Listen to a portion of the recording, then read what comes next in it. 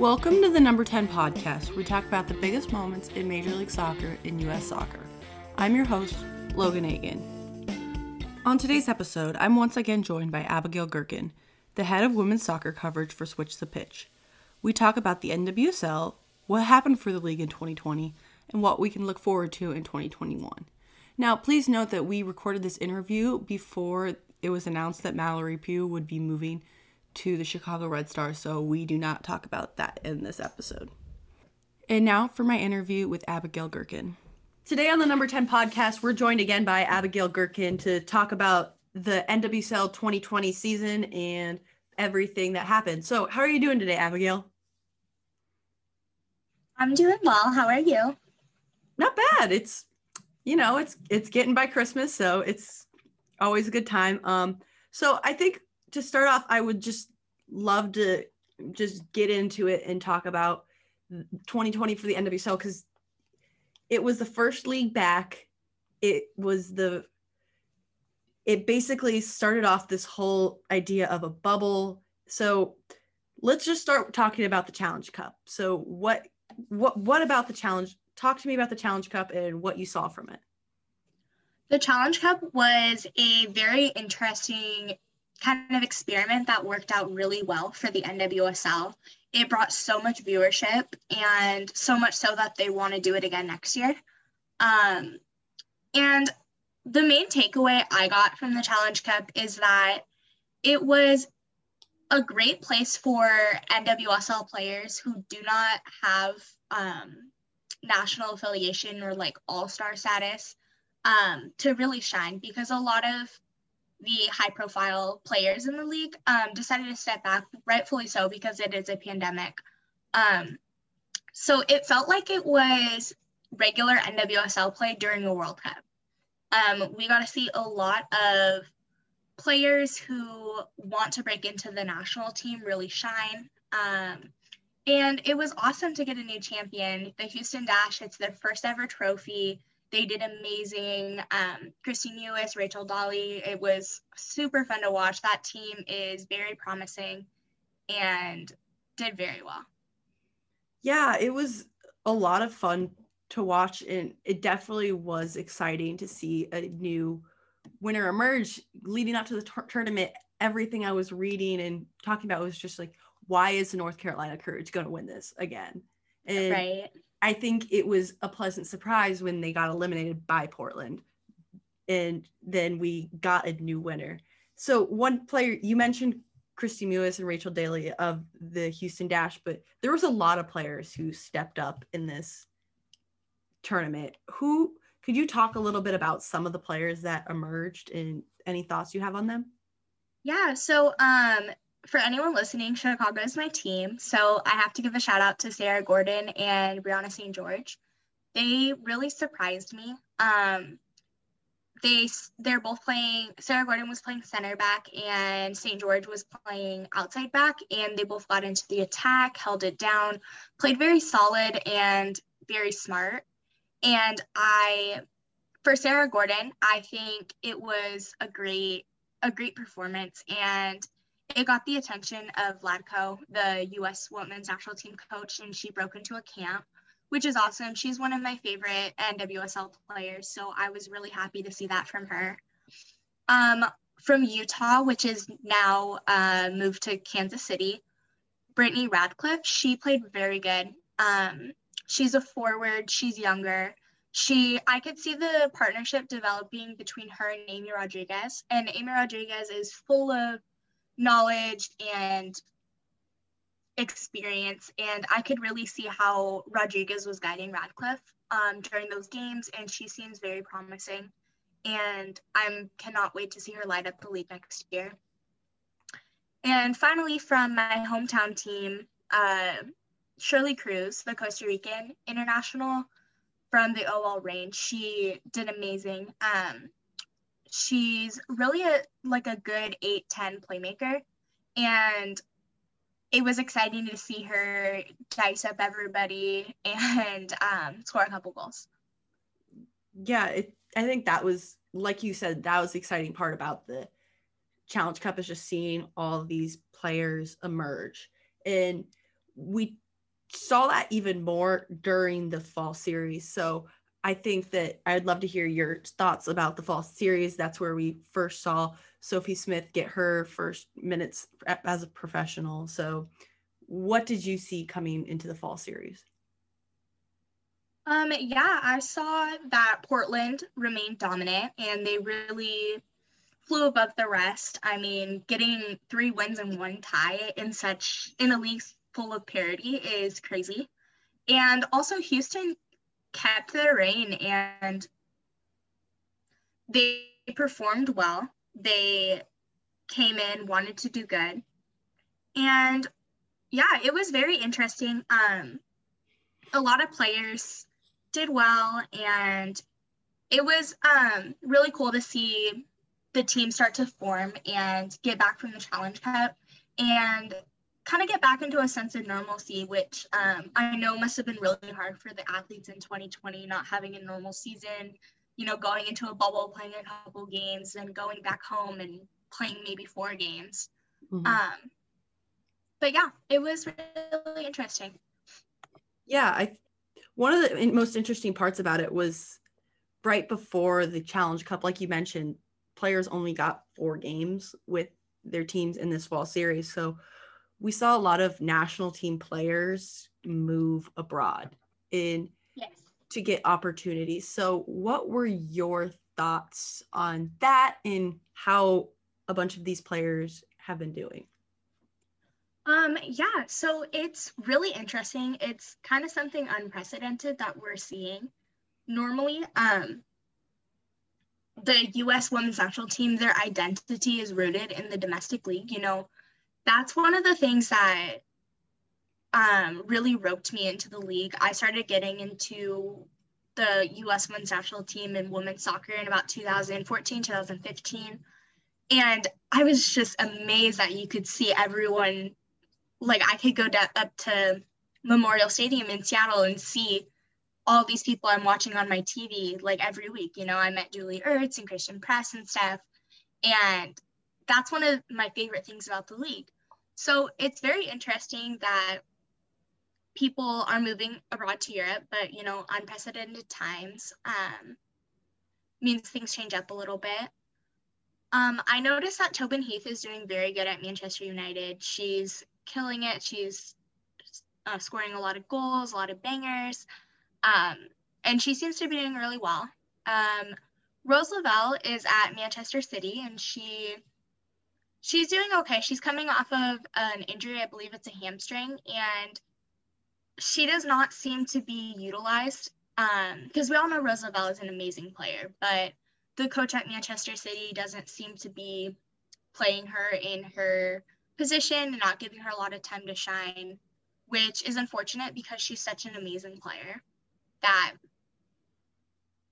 we want to see her grow.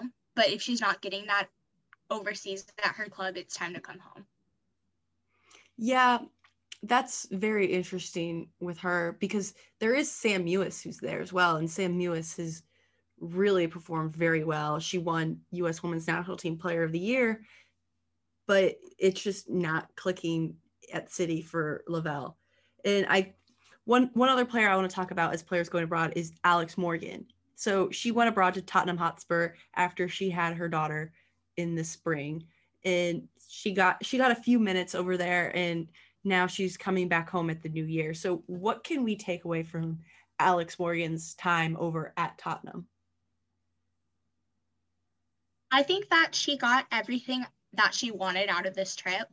I think the idea of it was to come back from maternity leave, go over there, force yourself to be uncomfortable playing with new players, new coaches, a new style of play, and break into the team and get fit overseas. And I think she did that, and she did amazing. And it's always so admirable to see players come back from maternity leave. Like Amy Rodriguez has done it twice, Cindy LaRue's done it twice. It's remarkable in my opinion.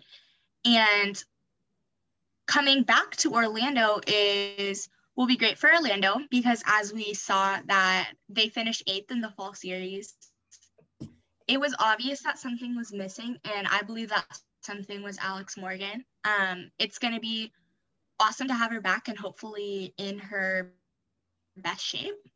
And it's gonna be interesting to see how Orlando bounces back in the next competition in 2021.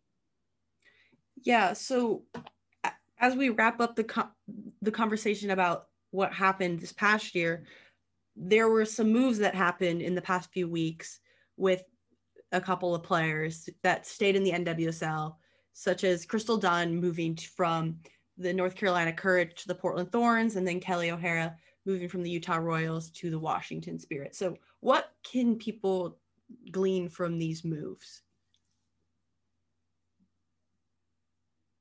Yeah, the one thing that stood out to me is when I was reading through Crystal Dunn's interview, she's been playing as a left back for the national team and for North Carolina, and she said, I want to attack. I want to develop as a player and really focus on my attacking game, and that's what she's going to Portland to do, which it's going to be crazy to see because Portland was so dominant in the fall series, and adding one of the best women's soccer players in the world, in my opinion, one of the most versatile into their attack is just, it's going to be so lethal and so fun to see, even though they're my rival, but it's going to be awesome.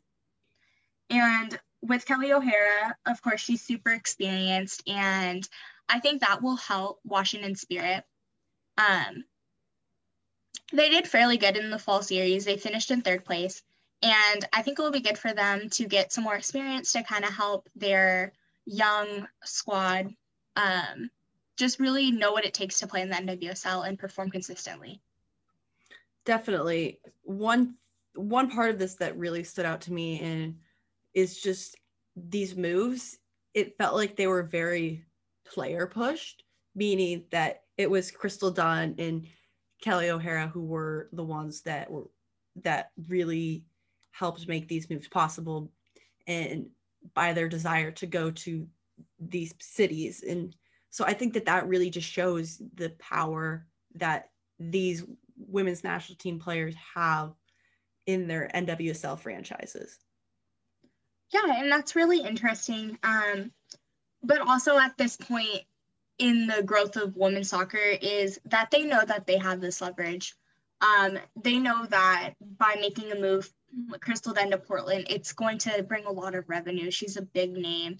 And so they're kind of using that leverage to their advantage. I know that Crystal Dunn's husband is an athletic trainer in Portland, and so that really drives her move to go there. And it's interesting. I'm interested to see once the gap in talent kind of it's going up between the international players and just the NWSL players, how much of that leverage they're going to have and how much of that push they're going to be able to make.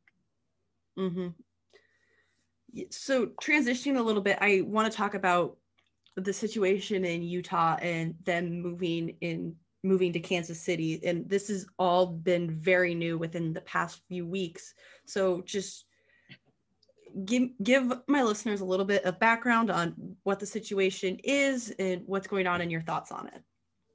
Yeah, so a couple months ago, it was released that the Utah Royals and Real Salt Lake owner made some very insensitive comments and racially charged comments about his players and other things that are happening.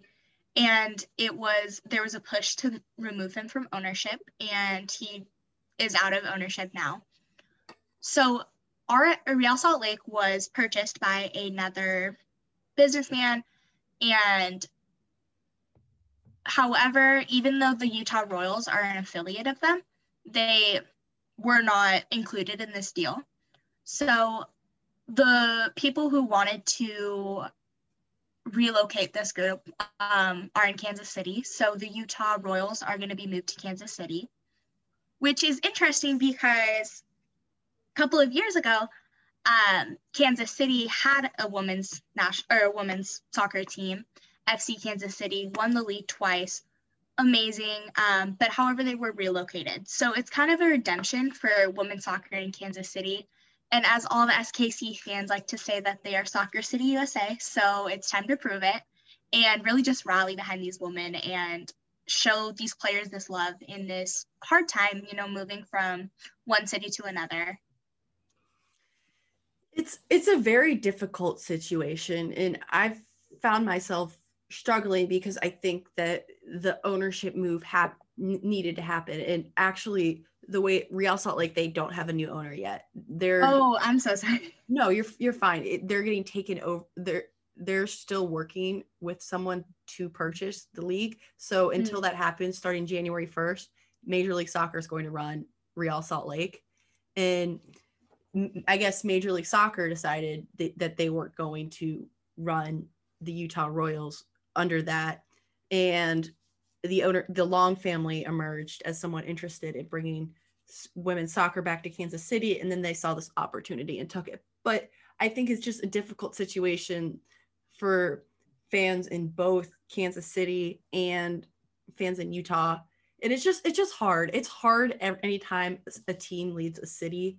And I think that's going to be one of the biggest challenges for this new Kansas City franchise, is to be a team, but also be sensitive to the fan base in Utah, and that some fans aren't going to move and support the new Kansas City team, and they're going to be hurt by this, and just having to work in that space along with starting a professional soccer team in a city with 2 to 3 months to prepare before they kick off. Yeah, thank you for enlightening me on the new RSL owners. I wasn't aware of that aspect. I didn't know that the MLS is actually taking over. That's really interesting. They're still working with people yet, but they're not. The deals are going to be finalized by the end of the year.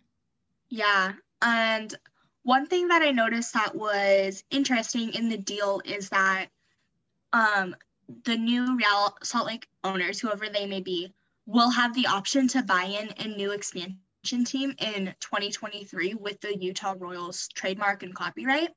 So we could be seeing, the Utah Royals back in Salt Lake City in 2023 as an expansion team.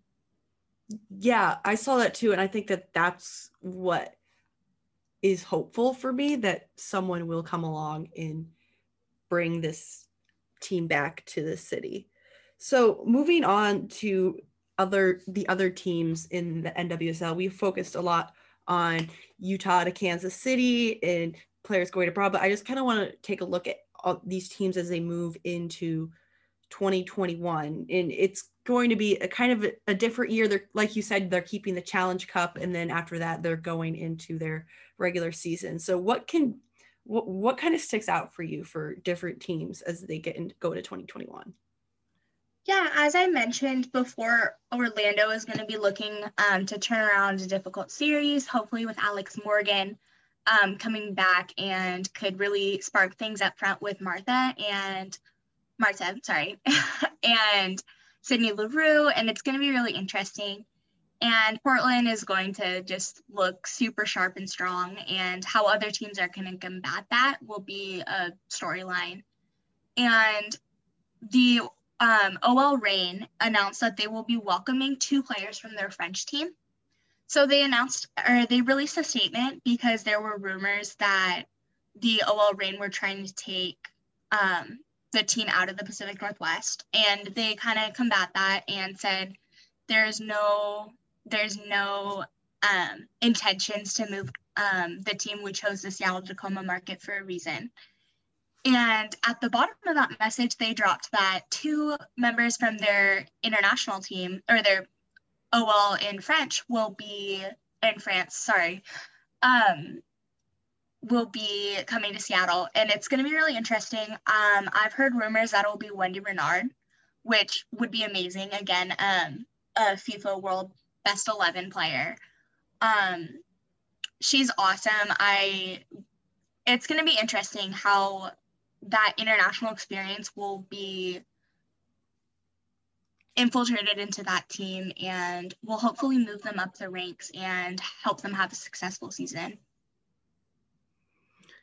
Definitely. I think that it's very interesting that this whole year we've seen a bunch of our players go over to Europe to play, but now we're starting to see some of those big European players come to the United States to play. Now, one of the most interesting parts about 2020 and moving into 2021 has been just expansion. The NWSL, we knew that they were getting an expansion team out of Louisville in Racing Louisville, who announced their branding over the summer, but we also heard about Angel City over the summer and that they're coming into the league in 2022 with an all-star ownership group. So talk to me a little bit about expansion and what you have seen so far.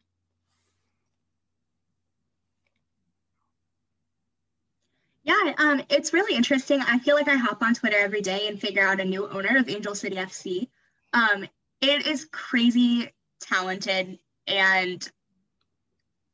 it's crazy how famous and popular the owners are coming into the NWSL. It seems like it's going to bring a lot of attention to the league. I mean, you have Serena Williams, you have David Dobrik being an owner, and I think overall it's pretty good for the league. New fans trying to check up what their favorite celebrities doing and tune into this whole new league, which is an exciting opportunity. However, there is a little bit of controversy there because you see two sides of the NWSL. You see Angel City with an abundance of new owners and so many high-profile celebrities really tuning into this league. However, you see, Utah struggling to find an owner, struggling to keep their team in Utah when they have infrastructure, they have fans, and it's hard to see, but you can't be mad that there is a lot more attention on the league. You just kind of wish that we would save Utah, Yeah, it's a very difficult situation, but I like to look at it that I feel like the owners that are looking at the Angel City have ties to the LA area as opposed to Utah. So I can't necessarily blame them for that. But one of the teams that's coming in next year is Racing Louisville. And what are your thoughts on where this team is as they gear up for their first season?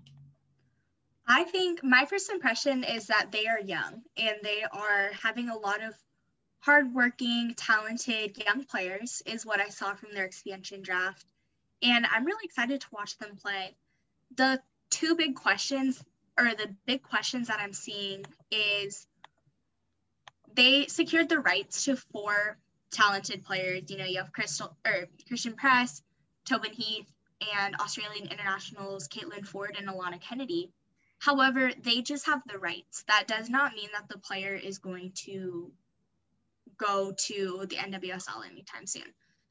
All 4 of them are playing overseas. So if they do not want to play in Louisville, then they don't have to. They can stay overseas for another year, which is interesting because I've heard that Caitlin Ford and Alana Kennedy don't really have a huge interest in coming back to the United States. They want to go play in their league in Australia, and Christian Press and Tobin Heath haven't really said either way if they're going to be joining for the next year in Louisville.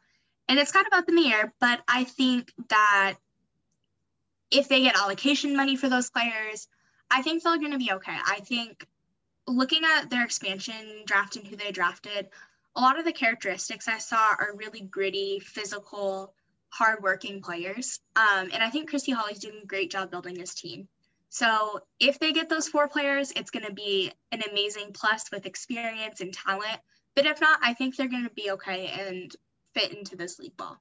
Yeah, I think one thing with all of this is that you don't know what the plans are until they happen, especially if you're not in those conversations that they're having with other teams about picking up deals for players and all that. So I'm hopeful that these, like, especially with the coach like Christy Holly, who is experienced in the league, that he went into it with a plan and did not just go and randomly pick up players. Exactly. as we wrap up this conversation, I think we should bring up the college draft that's supposed to take place on January 13th. And a lot of news has broken in the past week regarding it. So just what's going on with the college draft for the NWSL and what can people expect? Yeah, so due to the pandemic, the NCAA moved the college women's soccer season to spring. And for the first time, it's kind of unprecedented, having a season when the NWSL draft and normally players report. So what the NCAA approved is that the players can be drafted in January and defer their involvement with their club until after their senior soccer season is done. So you can get drafted and then go back to your college and play your season and then leave your season going into club, which is interesting. Maybe a couple months that they aren't as involved in their club. I don't know how that's going to affect them during preseason and getting infiltrated into a new team. So that'll be interesting to see. Yeah, it's a difficult situation, and I'm glad that they're getting their opportunity to play their senior season. As someone who played college soccer, I think that there's something special about playing college soccer. And once you go and play professional and you're starting to pay for your paycheck, it's very different. So I'm glad that they're getting that the NCAA made this move to allow them to compete at the college level and then still get the opportunity to move to the professional level. Yes. Well, thank you so much for talking to me, Abigail, about the NWSL and what people can expect going into 2021. Where can people find you? Where can people read your work? Yes, thank you for having me. I love chatting about the NWSL and US soccer, and I'm really excited for this upcoming year. You can find me on Twitter at Abigail Gerken 22, and you can follow my NWSL and US soccer coverage on Switch the Pitch under the tag Abigail Gerken. We are a female-owned and operated MLS and US soccer blog. And I am the lead women's soccer coverage, or I take the lead in women's soccer coverage. So come join our Switch the Pitch family and really just see soccer from a different perspective. Thank you so much. Yes, thank you. Thanks again to Abigail for joining me on today's show. Make sure you check out her writing that will be linked in the show notes. We'll be sure to have Abigail back closer to the start of the NWSL season for a deeper preview. And thank you for listening to the Number 10 podcast. Please make sure you like, rate, review, and share with your friends. Till next time.